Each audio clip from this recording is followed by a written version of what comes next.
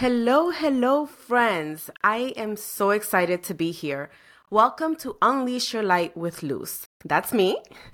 This has been a dream of mine for so long, and I am finally answering God's call to do this.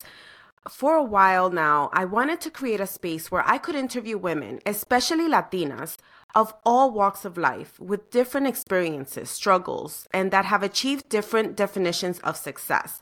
Their definition of success. I wanted to dig into their upbringing and how that influenced their desires to achieve their dreams. Personally, I love talking about that pivotal moment in their life when maybe they hit rock bottom and made a decision to change and do whatever it takes to change their life. Or that aha moment where they realized their American dream, quote unquote, was not what they thought it would be. But most importantly, my goal with this podcast is for the women listening on the other side. Yes, you. That's you who I'm talking to. I want you to know that whatever your life looks like today, you can achieve your dreams, no matter how impossible they may seem or how late you think you may be. It all starts with one decision and one step at a time. And once you start taking those steps, that's when your light, what I like to call it light, or your gifts, your purpose, or your calling is unleashed. That is such a powerful moment, trust me.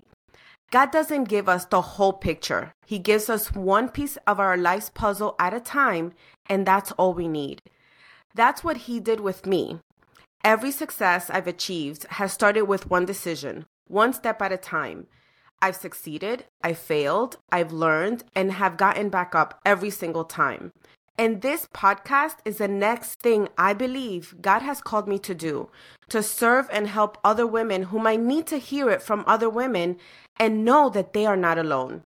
I hope you will join me on January 15, 2024. That's my 45th birthday and the birthday of Martin Luther King Jr. when I unleash my light and launch my very first episode of Unleash Your Light podcast. I hope to see you there, friend. With love, Luz.